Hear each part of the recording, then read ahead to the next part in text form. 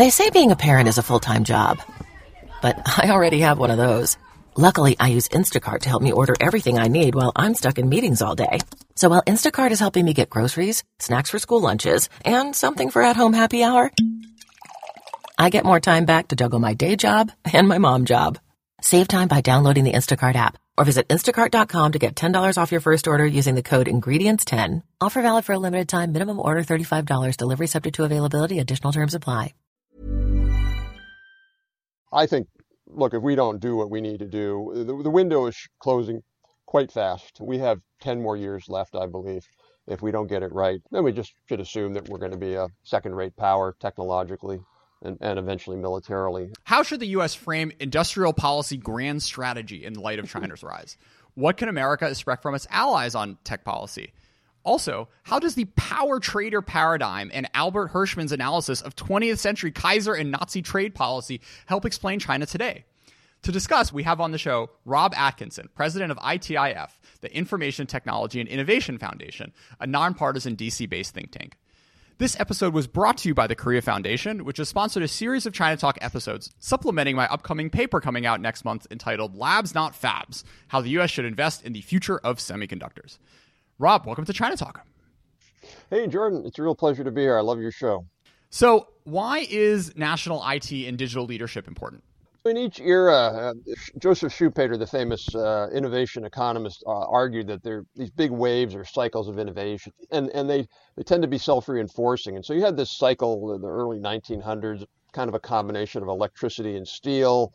After the war, it was electronics and chemicals. And today it really is digital, not the only major technology, but digital technologies all the way from semiconductors through 5G, if you will, are really the underlying what are called general purpose technologies. And they power all sorts of growth. They're important to our military. They're important to U.S. competitiveness. Why is it important that America lead on these issues? For a couple of main reasons. Look at the UK. They used to lead back in that old wave of technologies, and they lost. They lost out to Germany and Japan and then the U.S. And the result has been it's very hard for them to be competitive. And so if you can't be globally competitive, your currency level is going to fall dramatically. It means that, in 20 years, we're not going to be able to go overseas on vacation because the price of the dollar is going to be so low. We're going to have to pay a lot more for our imports. So our standard of living will go down. Secondly, these industries are propulsive industries that create good jobs. Jobs in the tech industry pay about 75-80% more than average jobs. And then the third reason really is national power. Countries that have strong IT industries have more power nationally. And that's important for all sorts of diplomatic and other reasons. And obviously important for military. If you look at what's called the third offset program in DoD, essentially the first one was nuclear weapons back in the 50s. The second one was related to things like stealth. We have to be technologically more advanced than our adversaries because our adversaries oftentimes are bigger than we are. And certainly that's the case in China. IT is super critical to us being able to have a lead, continue to have a military lead over China. And that is an important thing for us to have just because hopefully we'll never have to use it. But as a deterrence, if the Chinese government knows that the U.S. military has significantly stronger force capabilities than it does, it's going to be much more hesitant to do anything, including Taiwan. So I grew up in a era which is sort of unique in U.S. history of this sort of industrial policy type stuff to push forward, America's IT national leadership not being at the forefront of government's minds. But in one of your papers, you take it all the way back to the Civil War, talking about how the North's armaments regime to fight the South is really where you'd start the clock on this. Rob, let's do a brief history going through. Let's start at 1861 and maybe take us through the 1980s and the Reagan administration. Oh, sure. It was funny. I was watching the inaugural ceremonies last night, and Vice President Harris mentioned some things about important figures, and she talked about Lincoln, and I was so pleased. I was like, wow, this is great. She talked about Lincoln building the Transcontinental Railroad or enabling that, and also the land-grant universities. So, Lincoln was one of the most important industrial policy presidents we had because he by having the Transcontinental Railroad, it linked together our economy. It helped build the railroad industry. It helped enable manufacturers, which needed scale. And obviously, the land-grant colleges played a critical role in enabling technical education for manufacturers. But actually, I'd even go back farther. I won't go into too many details, but I'd actually go back to... Oh, no, this is the fun part. Okay. So the War of 1812 actually was critical to American industrial policy. We entered that war... and we were so badly prepared technologically. The British outgunned us, outshipped us, whatever.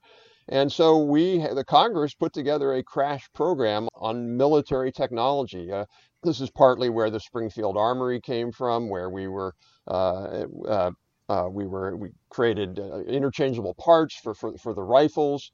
But also shipbuilding technology and the like. And obviously all this goes back to Hamilton too. That's something people forget. Oftentimes in the history of the U.S., everybody seems to think that all the founders were anti-federalists and Jeffersonians, and they forget that half of the founders were actually Hamiltonians who wanted a strong industrial policy.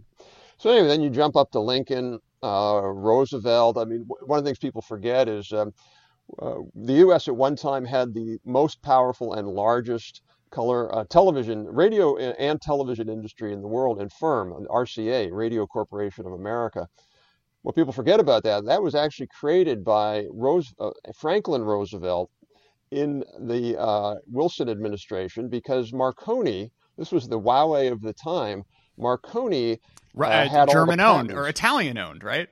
Italian and British combined. And our Navy was saying, we cannot afford to have that. That's too much of a national security risk. So they, unlike the Chinese, we bought out the rights to the Marconi patents. We paid Marconi, the company. And then we built our own industry, our own firm, partly with GE, and it would be called Radio Corporation of America. And we did many, many things like that. But where we really, really got into industrial policy, if you will, and that was after World War II. We created essentially, I have a new piece coming out in the DoD journal called PRISM next month, and it argues that we created the best and most effective industrial policy program ever in mankind's history. And it was basically all built around confronting the Soviets. And we didn't call it industrial policy because we couldn't. But for example, in the 1960s, the U.S. government spent more on R&D than every other company and every other government combined outside of the U.S. So take all the foreign companies, all the foreign governments. The U.S. government alone was spending more on R&D. Places like DARPA, DOE, DOD, NSF. That gave us this huge, huge lead, and we continued to do that actually all the way through to the early 1990s. We had the Omnibus Trade and Competitiveness Act in 1989, when that created renamed it into the National Institute of Standards and Technology. But it was really only in the 90s when let's stop there. So, sure. What is your? I mean, clearly you have a point of view on this, but make the case that America's rise to technological dominance from, I don't know, the 1930s to the end of the Cold War was a function of sort of design as opposed to random institutional endowments that the U.S. had, and its lead coming out of World War II and what have you. No, absolutely, and I mean, one of the problems with the industrial policy debate is that a lot of certainly a lot of conservative economists, but some moderate economists, we don't want, Soviet-style planning, that's the alternative. Look, that was never the alternative in the United States. The alternative was sort of laissez-faire FDR, where the government didn't do much, although occasionally it did, and sort of having an active state that supports the private sector to drive innovation. If we hadn't had that state, I don't think we would have had a semiconductor industry the way we do now, for example. We certainly wouldn't have had the internet. The internet was built out of defense funding. We wouldn't have had GPS. I mean, you just go down, we wouldn't have had computer interfaces the way they are. I mean, just go down the list. It was government funding that played such a central role in all of that. And, look, we're blessed because we've got fantastic entrepreneurs. We've got the Steve Jobs of the world, those types who do great work, but they're building on a base that government helped create. Yeah, it's you have a quote in one of your papers that in 1987, Reagan's State of the Union, he went up in front of Congress and said that we will guarantee that government does everything possible to promote America's ability to compete. And, that framework, coupled with all the trade actions with Japan and Simatech and this big sort of like R&D push he did, really sort of belies the narrative or like the received wisdom that a lot of folks have of Reagan being this cut taxes, like shrink government person. And certainly he did that on a lot of other fronts, but his philosophy was on board with this sort of role that you think government should play when it comes to promoting national IT. No, very much so. I mean, Reagan was a huge supporter of creating the research and development tax credit. His administration, and then actually the first Bush administration supported the creation of what's called the Manufacturing Extension Partnership. So we have a system of over 60 centers. They go out and help small manufacturers. I mean, you mentioned Sematech. There's a whole set of things like that we created. We changed the law to allow pension funds to invest in venture capital. There are all these things we did, and Reagan understood that competitiveness was critical. Unfortunately, we don't see that today anywhere near as much. Yeah. So I want to talk a little bit about kind of the reframing of this debate towards the more neoclassical, like let the markets do what they want viewpoint, which dominated through Clinton and Bush and pretty much Obama and maybe even the first 2 years of Trump. So I'm just thinking back to like where I got this idea because this is something that I was very much bought into as a, obnoxious high school debater. And I feel like just trying to pinpoint it, well, it was sort of in the air, but also like The Economist and their op-eds at the front of The Economist, they just sounded so smart and like sure of themselves. And this was the view that they took, was whenever government tried to push any industry, it was always a, boondoggle in the making. But Rob, what were the structural things that changed aside from the Cold War ending that led the U.S. to focus away from the more industrial policy forward outlook on treating strategic industries? Yeah, I think the end of the Cold War was a critical factor. There's no question about that. We had a national purpose, and we were willing to do things to be able to achieve that, including, frankly, industrial policy. But also, one of the things that happened in the late 70s was the rise of supply-side economics and sort of the overthrowing of the Keynesian regime. In Keynesianism, at least there was a recognized role for government. And then that morphed into essentially the rise of neoclassical economics. Sort of the Economist magazine is the Bible, if you will, for that, and people read it and think they're getting the truth. Neoclassical economics became so strong; it became what John Williamson coined the Washington Consensus. And under the Washington Consensus, the government role is very, very minimal. My favorite one was Alan Blinder's quote, where Blinder was the head of the Council of Economic Advisors under Bill Clinton. And Blinder said, quote, there's nothing the government can do to raise the rate of economic growth. Paul Krugman, still pontificates today without knowing what he's talking about on some things. He said, competitiveness is a dangerous illusion. Boeing may compete with Airbus, but we don't compete with Europe. So this sort of, and then these claims, as you just said, Jordan, the government always fails.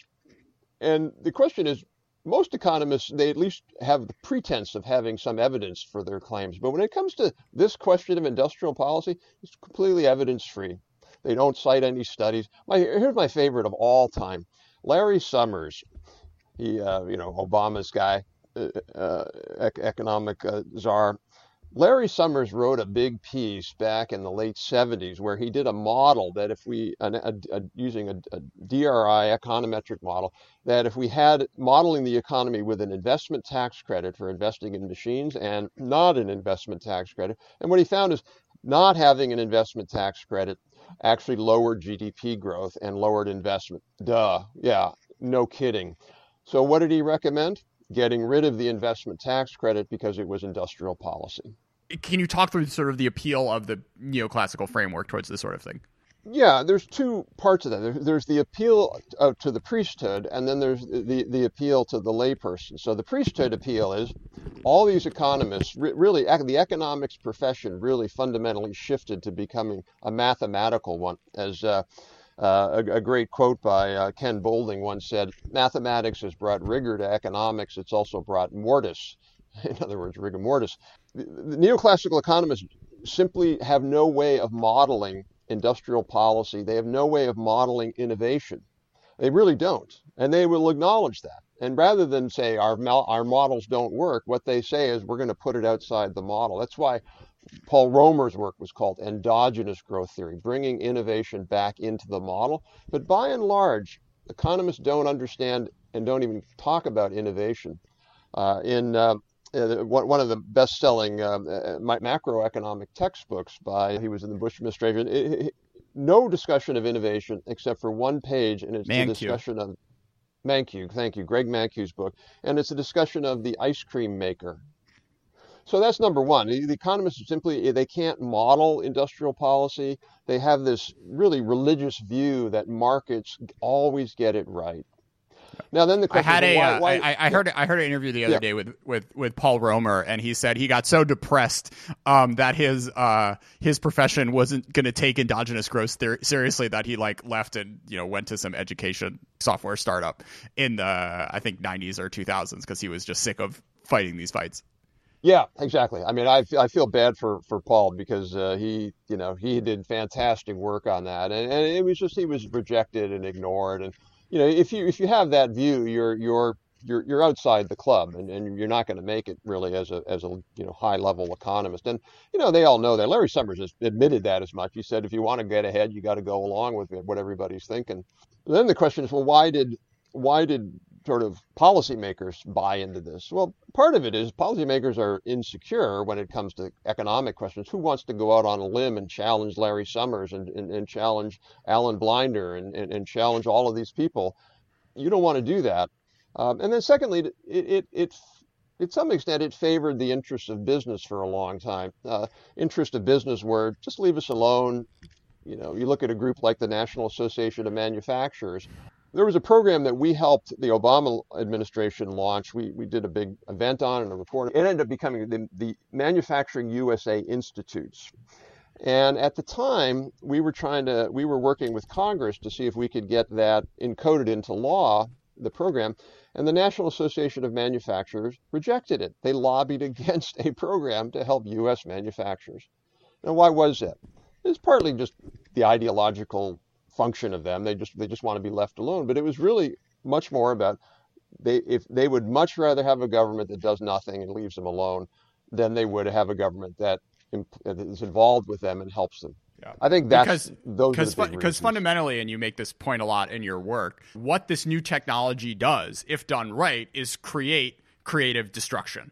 And you have new firms getting created, and the old ones, which may be on top now, have to either evolve or will slowly die, right? And if you're sitting there and it's 1992 and America is dominating every single industry you could think of, and you're a leading company, it's not really all that much in your interest to rock the boat and introduce sort of new variables, which may end up forcing your business to do things it's not particularly comfortable with.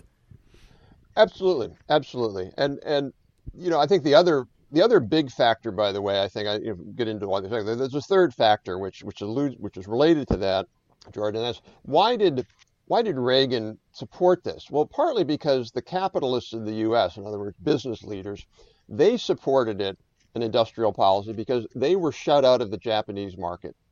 And Japanese market was the second largest market in the world, super fast growing. They wanted into that market. The Japanese wouldn't let us. And so their interest as capitalists and as Americans aligned. That vanished by and large once China came on because of the China strategy. They looked at what Japan did and they said, we're not going to make that mistake. We're going to get the American companies, the American capitalists to invest in China. And therefore, American companies were pretty happy. They're like, we don't need an industrial strategy. We're doing fine.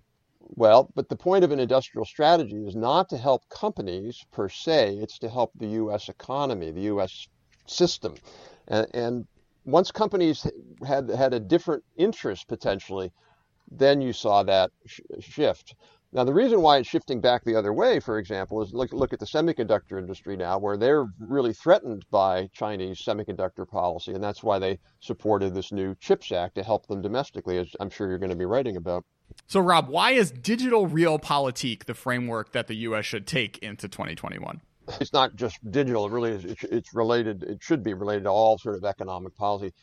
You go back to after, including in the Truman administration, all the way to now, the view of foreign policy was that we were willing to sacrifice our economic interest in order to become and maintain the hegemony and influence. And so part of that was we were willing to actually help countries industrialize at our cost, at our expense. We were willing to let countries off the hook if they, as long as you support us on this North Korea thing, we're gonna let you off the hook on this trade thing that's hurting American businesses.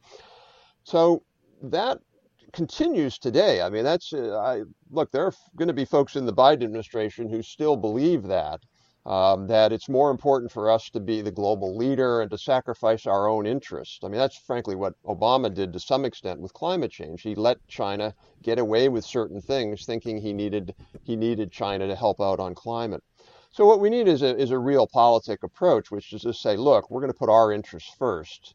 That's not to say we are going to ignore global interests and our global responsibilities as the leader of the free world, but we're not going to subsume our economic interests the way we've done it for 60, 70 years. Can you talk about sort of like the openness principle, which dominated a lot of Obama era thinking on this topic, and how that doesn't quite rise to meet the challenge of today? Yeah, so just to be clear, that's the sort of two bigger. One is sort of the broader advanced technology strategy, and then the second part of that, within that circle, if you will, is really more around digital and internet, and that's a report that we just issued last week.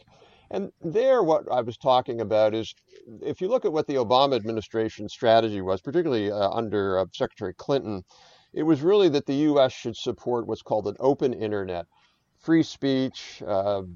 Letting all voices speak, and we spent a lot of political capital trying to make that happen. The problem with that is that doesn't really, at the end of the day, do us a lot of good. We're doing it because we are a good country and we want to support human rights, and that's all to the good. The problem was two things. One, it didn't really do very much. China, a lot of dictatorial, authoritarian countries, they're not going to change. They're going to continue to block political speech they don't like and imprison activists on the internet. We can say we don't like it, but not a lot we can do about it at the end of the day. But more importantly, it took political capital that we had not enough of to be fighting for these kinds of things, rather than to be fighting for our core digital interests. Like, a good example is Indonesia, for example, the Obama administration created this global internet partnership program, and Indonesia got to be in it because they made these claims. But at the same time, they were using completely digital protectionist policies to hurt American firms, to reduce American jobs, and nobody said anything because they were, quote, open.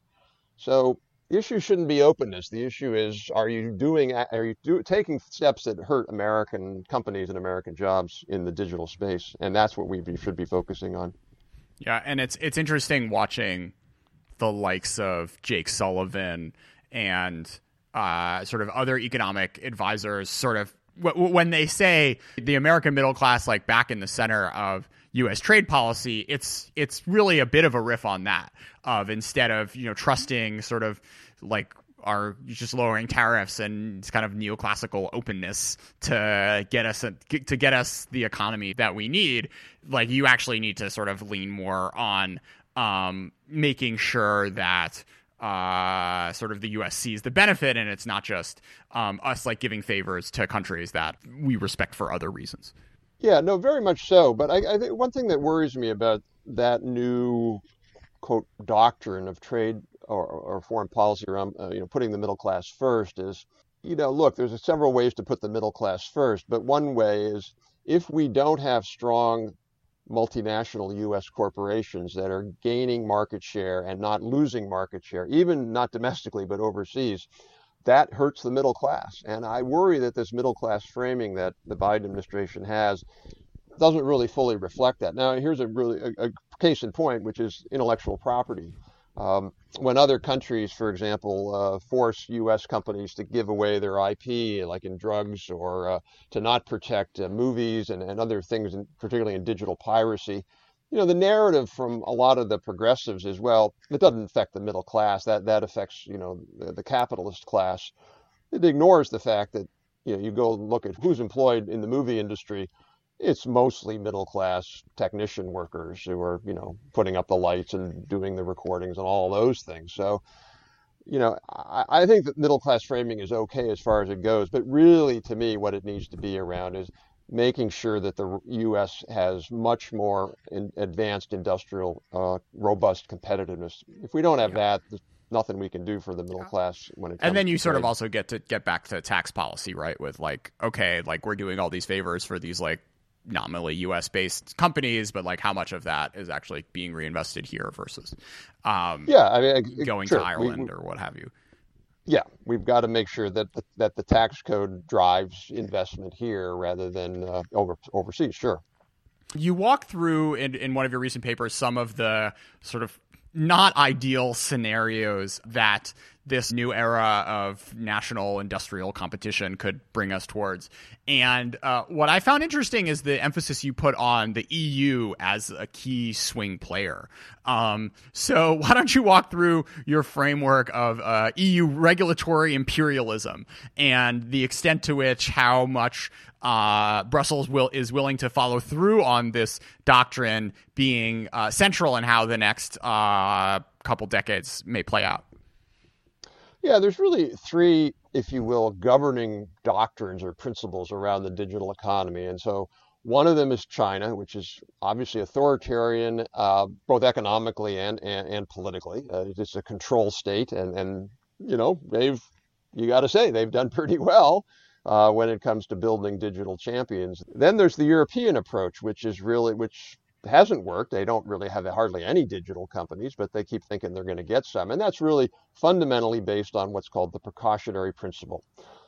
European policy is focused on breaking up big tech companies. It's focused on incredible regulation on privacy, way more than you need to protect people's privacy. It sees AI as a threat, artificial intelligence. It wants to put all of these barriers in front of it.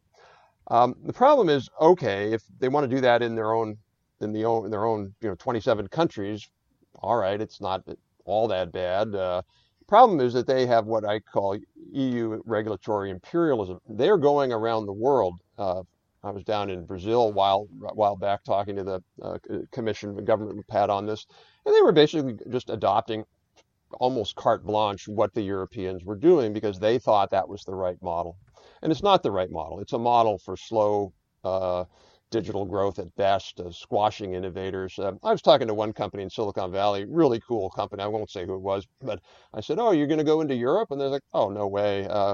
There's the privacy rules and the AI rules are just so. Maybe in 5 years when we get bigger and we can afford a lot more legal help and all that, we might do it." And Europe's going to suffer that.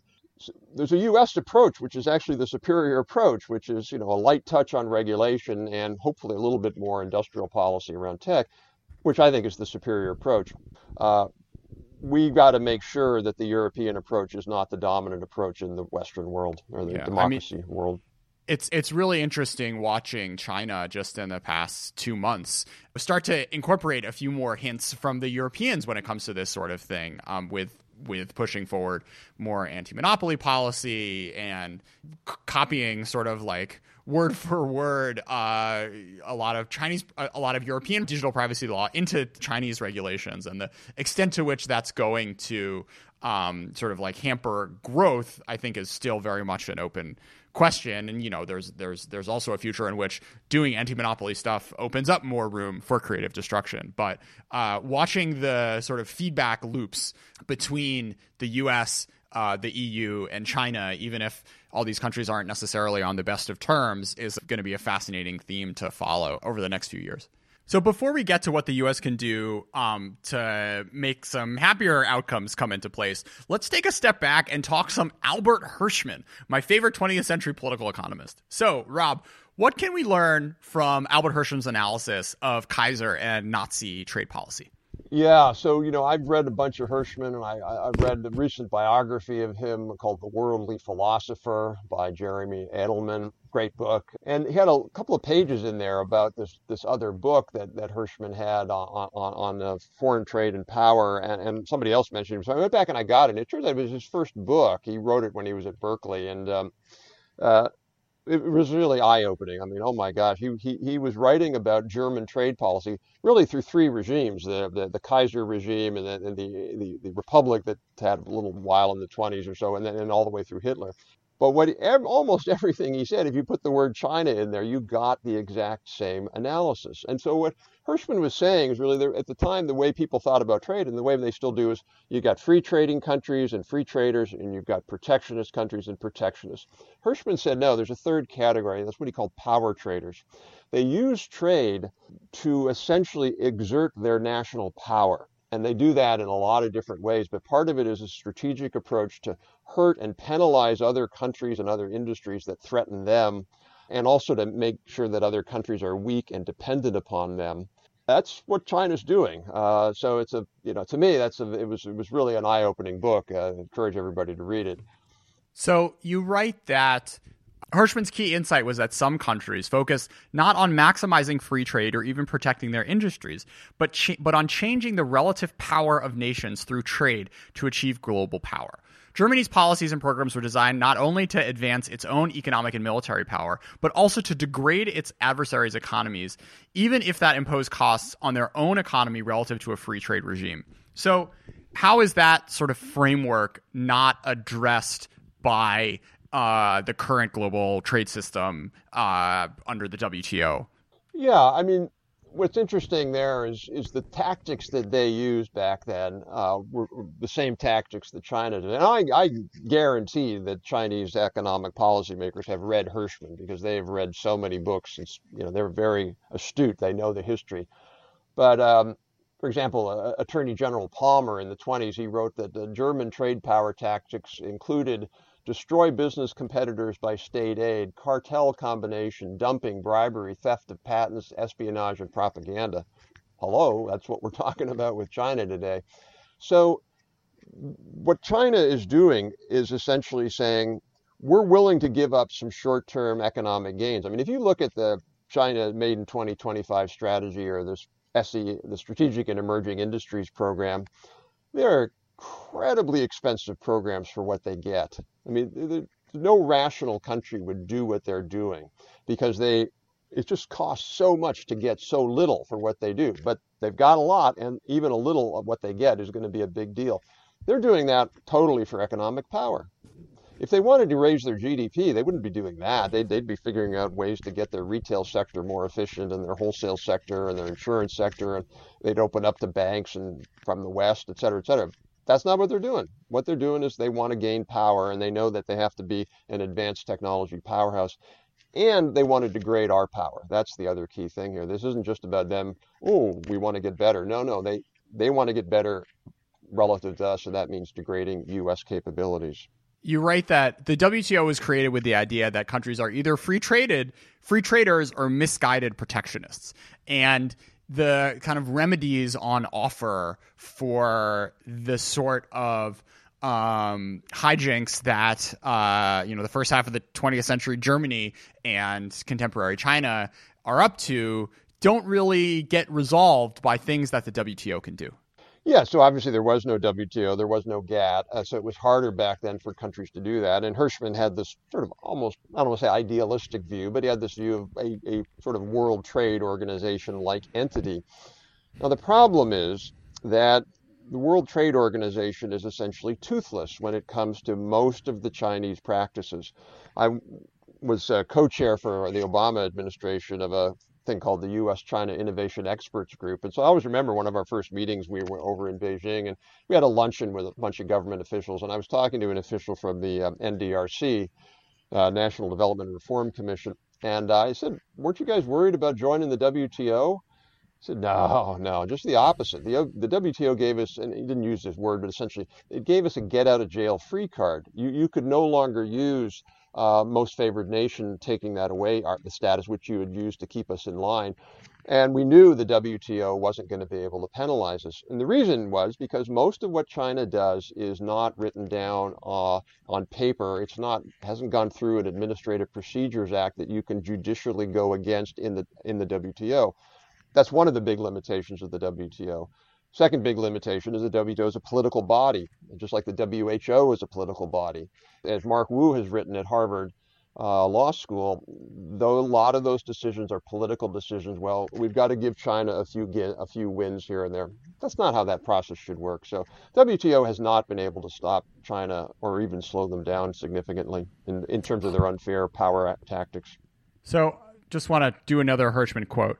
Between those who ignore the danger of external economic relations becoming an instrument of national power aims, and those who see the danger but try to remedy it by the defensive and offensive weapons of economic nationalism, a policy should be left to those who, faced with danger, refuse to allow the policy of either the Austrians or of the Griboulet, someone who naively sees the adversary as innocent. If you look at the U.S. approach, that's what we've done. A lot of the Obama trade officials were in the latter category. China's not a problem, or China's going to become like us, or who cares whether we lose furniture. They just wanted to wish it away and not see it as a problem. And then you had Trump, which, at the end of the day, wasted 4 years really when it comes to China. We didn't get anything for it. I mean, the only thing Trump did, which I give him credit for, is he certainly raised the issue. He made it much clearer what the threat was, but in terms of his taking any meaningful steps to do anything about it, he probably set us back because he alienated our allies. So, look, the answer is we've got to do, as Hirschman said, you got to focus on what you can do domestically, and then strategically focus with allies and other parties and with the WTO where you can limit China internationally. DATO, Democratically Aligned Trade Organization. A few episodes ago, I did NATO for Trade, but I like that this idea has now evolved to the point that it has its own acronym. So, Rob, what's the idea behind this, and what can the U.S. realistically expect like-minded countries to go along with to take this sort of action that Hirschman is pointing us towards? Yeah, so the WTO is not really designed for power trade because you exert some sort of an attack, an economic attack on the foreign industry. By the time you get to the WTO, the corpse would come to the hearing and go, "I'm dead, thank you." In other words, you can't wait for many of these things because it takes so long, and by then the U.S. industry is dead. We saw that, for example, in solar panels. By the time this whole process finally worked out, it was too late. So the idea is what China's doing is using power to influence, to impose harm. Well, that's kind of like a NATO issue. The NATO issue is, hey, the Russians attack us. We can't spend a year figuring out what we're going to do, or we can't go to the UN. We've got to respond immediately. And that's the idea of a NATO for trade, as you put it.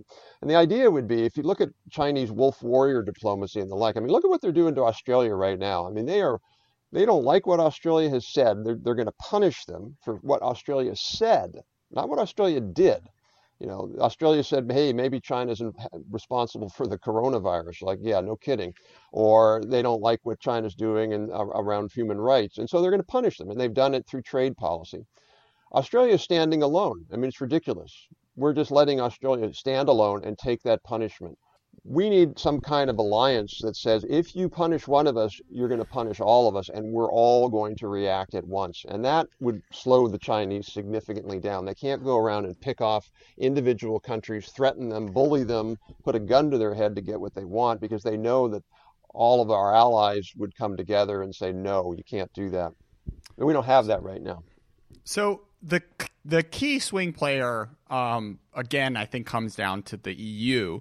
And the question that sort of arises in your writing is, like, to what extent should the U.S. be willing to compromise on some of these EU policies, which would likely lead to less dynamism domestically, but then would allow the US and EU and, sure, tack on Australia, South Korea, Vietnam, whatever, to be able to have this stronger response in the face of these sort of aggressive power trade type activities. Yeah, I mean, I think I put the EU as very important to that, just because they're so big and they're a market-based democracy. I increasingly, almost as every week goes by, I'm more and more skeptical. I think the fact that the EU signed that investment deal with China was, to me, a slap in the face to the U.S. Well, I mean, what are you doing? Are you kidding? First of all, they're going to get screwed by that. I have no question that that's a bad deal for them, because the Chinese investment will be subject. China won't have to live up to their end, and EU will live up to their end. So I don't know whether Europe. And by the way, when we talk about Europe, we're really talking about Germany. So that's the linchpin. The Germans seem to be wanting to be a giant Switzerland. Not take their global responsibilities seriously, other than making as much money as possible in the short run. So I don't know whether we could get Europe to step up to their responsibilities. But if we can, that would be great. If we do it, I don't want to give up much either. I mean, the Europeans, they have this whole, we have to have their privacy policy in the U.S. Well, that would be a disaster. We shouldn't have that. It would lead to less innovation. You have to pay for websites and all that. So we have to be careful. I think what I would say is we certainly should do, I think, along the lines of what Prime Minister Johnson did. Boris Johnson proposed a D10, the Commonwealth countries, India maybe, Japan. Let's start with the countries that have some fortitude, if you will, and are willing to stand up and say something. And then if Europe wants to come along, we'll help them. We'll be part of it. But anyway, I'm increasingly skeptical that Europe is going to be able to do it, but I hope they will, and I hope the Biden administration tries. Sure. So before we move on, Rob, let's tell the kids out there why they should read Hirschman. You want to do a 4-sentence teaser on his biography and why you think his sort of, aside from this, this early book we talked about, why you think his work is still relevant today? Yeah, well, I mean, so Hirschman had this long career and wrote many, many books and on a variety of different topics. I mean, he wrote a book later called The Strategy of Economic Development about how developing countries should grow their economies. And what I find so valuable about Hirschman was one, there's a joke about it, the two economists walking down the street and one of them sees a $20 bill and walks right by it. And the other guy says, "Why didn't you pick that up?" And the economist says, "Well, if it was really there, somebody would have already picked it up." In other words, they live in almost a magical theoretical world. Hirschman started all of his work from what was actually going on the ground, what was happening. And most importantly for Hirschman, institutions were the key to his insights and analysis.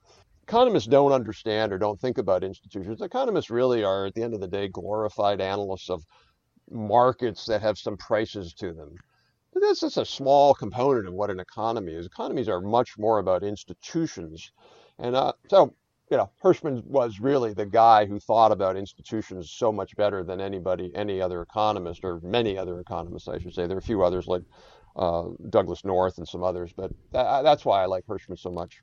Yeah, I mean, he also has this crazy biography. He's born in 1915 in a Jewish family in Berlin. He's one of those folks who decides to fight on behalf of the Spanish Republic in the Civil War, flees to the U.S., ends up translating for the Nuremberg trial, lives in Latin America for, I think, over a decade. And the other thing, which I think is sort of good in our era, is that he does not waste words. A lot of his books are, 150, 200 pages, and they're the sort of thing where every paragraph will teach you something. And it's not like you don't want to skim it because you're worried you're going to like miss a little gem that he will stick in there. And there are just, there's like a sense of humor also that you get in some of his, in a fair amount of his work, which is very hard to find when you're talking about someone who's also doing a really good job of analyzing the way institutions function. So yeah, I mean, the quotes you mentioned from Hirschman from the article I wrote. I mean, you look at those quotes. I mean, they're beautiful quotes. They're just beautiful. Yeah.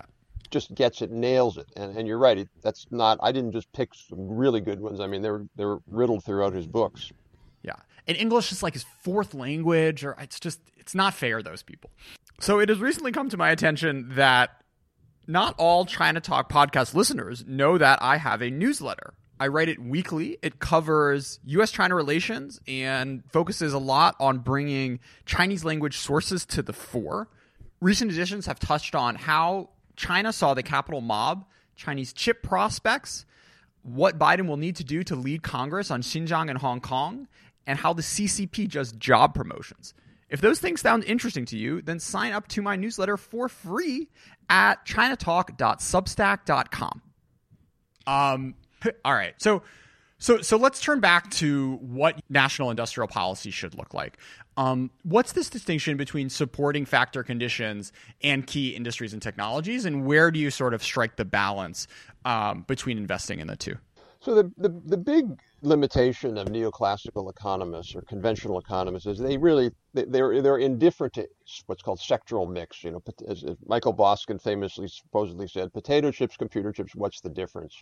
So the very first and most important principle for an industrial strategy is you have to be focused on and care about the sectoral composition of your economy. In other words, would we care if the U.S. economy ended up just simply selling waste paper and plastic and tourism to China, and we import robots and 5G equipment and semiconductors? Yeah, damn right we would care, or we should care. Now, the problem is a lot of economists don't care. I mean, a colleague of mine once said he was talking to the head of a big think tank in Washington, and he asked him, how much manufacturing could the U.S. lose and still be okay? And the guy said, all of it. Doesn't make any difference. You can't have that attitude. So the idea of, okay, well, that's the first thing. We need to focus on sectors. Then the question is, what are the factors that each sector are important for them in terms of competing? You're writing something on semiconductors. We need to understand the semiconductor industry better. What are the key things that will make us competitive? In some industries, it might be better skills and more early stage R&D and a better tax credit. In other industries, it might be better effective trade policy, or it might be maybe we need a public-private partnership like Semitech was.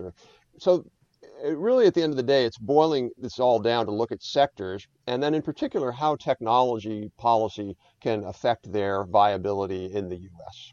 So one of the surprising things I've learned in my research over the past 6 months on this is like the dearth of knowledge within the U.S. government that doesn't come filtered through lobbyists. Why is this the case that there really is a shocking paucity of expertise on these particular key strategic industries? Well, you're not overstating it. You really aren't. It's almost mind-boggling how little expertise there is. Now, I think there's several reasons for that. One reason is, where would you learn that? So you get all these young folks that come into the Biden administration or whatever administration, and they've gone to Harvard or Princeton or Yale or all these nice places. They don't teach this there. You can't learn that there. It doesn't get taught. You're in a public policy program, an economics program, a foreign affairs program, international relations. You don't learn this. So that's number one. It just isn't even on their radar screen. Secondly, hardly any think tanks in Washington write about this stuff. Now, increasingly they are because it's kind of becoming cool, but they don't. And then third reason is, I've been lecturing at the National Defense University for over a decade, and that's the one place in the government that takes this kind of thing seriously.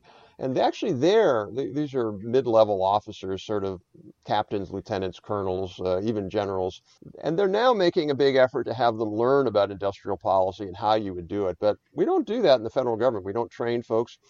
Look at CBO, for example, Congressional Budget Office, or the GAO. Almost no expertise in industrial strategy. So the advisory bodies to Congress, they don't even know about this. So, it's funny because back, you mentioned the 80s, Jordan. Back then, actually, there were a lot of congressional staffers. These folks really, really knew industrial policy, but they've all left, and the people that have replaced them have not developed that level of depth. And you see the sort of seeds of interest in this stuff with the likes of Marco Rubio putting out a big bill, and the CHIPS Act and whatnot, and the fact that there isn't some there aren't like 15, 20-year grizzled civil service veterans who can advise on this stuff, but that, the U.S. is still reliant a lot on kind of corporations and outside expertise, when the whole idea of this industrial policy is not necessarily to support the incumbents, but to kind of create better paradigms for domestic growth, is unfortunate. And I think something that, maybe not necessarily before the U.S. starts spending hundreds of billions of dollars on this sort of thing, but at least in tandem, there needs to be an effort to better understand these questions. Yeah, very much so. And I'm more optimistic than I was 5 or 10 years ago. You mentioned Senator Rubio, but there's multiple folks in the House and the Senate now. The House China Caucus had a really excellent report on and it talked about industrial policy or industrial strategy. Senator Todd Young from Indiana, a Republican, he co-sponsored a bill with Senator Schumer, obviously the new Democratic leader in the Senate, on what's called the Endless Frontier Act, $100 billion to core technologies like quantum and AI and others. So some of that's happening, and they're talking to folks who know about industrial policy. So, we're moving in the right direction, I guess would be the way to frame it. How much the Biden administration will really focus on this, and put it close to the top of their list, it's not clear yet whether that will exceed some of their other priorities, which are more social policy related. Sure. So let's talk about that for a little bit. You have some riffs on how you're worried that sort of the left wing of the Democratic Party is going to sort of hijack and hijack this momentum and put it towards uses which won't end up making America sort of like an internationally competitive industrial machine. So what are the traps that more left-wing Democrats may fall into when trying to roll out this sort of work? So there's really 4 traps. One is a lot of the progressive wing of the Democratic Party is really enamored with mom and pop small businesses. They don't even think big companies are all that important. And yet, as Mike Lind and I wrote in a book a couple of years ago called Big is Beautiful, Debunking the Myth of Small Business, that's just simply wrong. Big companies pay higher wages, they're more unionized, they do all the things, they spend more money on environmental protection. But the progressive left is increasingly demonizing large companies. You cannot be internationally competitive unless you have large companies, and small and medium. The second is they really want to import kind of a Euro-style regulation system, and that, sure, we've long supported a national privacy bill, for example. We're not libertarians, we're not anti-regulation, but you got to do it the right way. They don't want to do it the right way. Third, they increasingly want to have everything seen through the label of race or racial justice. And again, not to say that there aren't issues there, but when you spend all of your time there, and then, increasingly, big technology companies are going to be even more attacked for not employing enough racial minorities, even though there frankly are very, very few in the pipeline. That's, if you want to deal with that issue, which we should, it's a pipeline issue, not that. So those I think are some of the big issues. And the fourth is really around that the progressive left wants to have an industrial strategy. It's just that for a lot of them, it would be only focused on green, on climate. That's a mistake. We have a clean energy innovation program. We believe in it deeply, but you can't build a globally competitive international economy only around clean technology. You have to have aerospace, robots, all semiconductors, the whole 9 yards. So I worry that the whole thing is going to be sort of hijacked. Everything is going to have to be related to clean tech or clean energy in some way. Does the U.S. need a national technology council sort of on the level of an NSC or a DPC? And why does the current state of OSTP just sort of lead to it getting bullied around? Well, there's 2 things we need. One is we need an agency. We've proposed, creating a national technology agency in various different names, all of them. But essentially, we need that. We need that partly, just as you mentioned earlier, for the analytical heft. There's no analytical capabilities in the government to figure this stuff out. You need an agency that has some of those capabilities, as well as some funding capabilities and the like. But then within the White House, Biden has proposed or is proposing to bump up OSTP, I guess, to cabinet level status. Yeah, that'll help, but you really, at the end of the day, what OSTP is, 90% of it is science. 10% of it is technology, 0% of it, 1% is innovation and competitiveness. It's a science-based entity. Nothing wrong with that, but it's not really, especially after you appoint a geneticist in the role, yes, which is completely exactly. understandable. We're in a global pandemic, but at the same time, his bailiwick is not industrial policy. Yeah, exactly. And so NSC, maybe they could do that, but they're not really, it's not their thing. And EC, yeah. So I think, a National Technology Competitiveness Council would be a very good entity to add to the mix within the White House, because it would give it its standing when it's in all these meetings, that issue. Any last words, Rob? I think, given that we're doing this interview the day after President Biden's swearing in, and it was a really good day yesterday. I think the really critical question for the U.S. in the next 4 years is the administration or people like Jake Sullivan and others, are they really going to take this seriously and do everything that needs to happen? I hope they do. My fingers are crossed, but I'm not 100% sure they will. And I think, look, if we don't do what we need to do, the window is closing quite fast. We have 10 more years left, I believe. If we don't get it right, then we just should assume that we're going to be a second-rate power technologically and eventually militarily.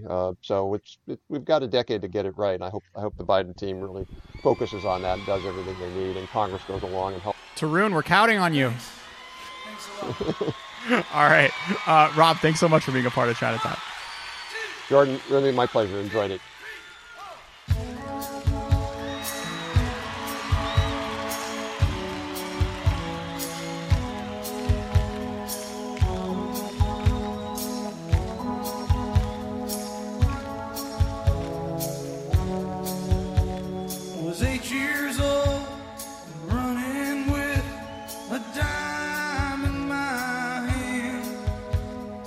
Stop to pick up a paper from my old man.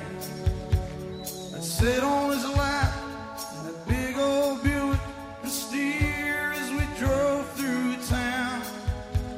He'd tassel my hair and say, son, take a good look around. This is your hometown. This is your hometown. This is your hometown.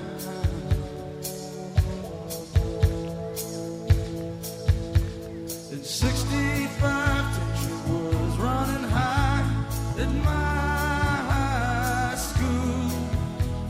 Was a lot of fights with black and white. There was nothing you could do. Cars had a light on a Saturday night. In the backseat there was a gun. Words were passed, a shotgun blast.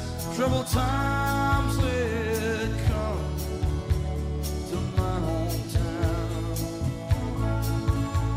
To my hometown. To my hometown.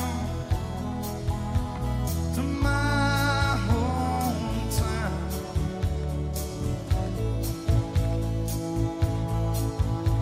Our main streets, whitewashed windows, vacant stores. Seems like there ain't nobody wants to come down here no more. They're closing down the textile mill across the railroad tracks. Foreman says these jobs are going, boys, and they ain't coming back to your hometown,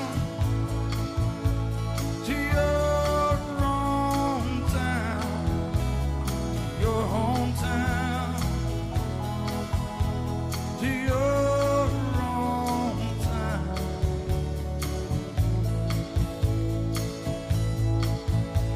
Last night me and Kate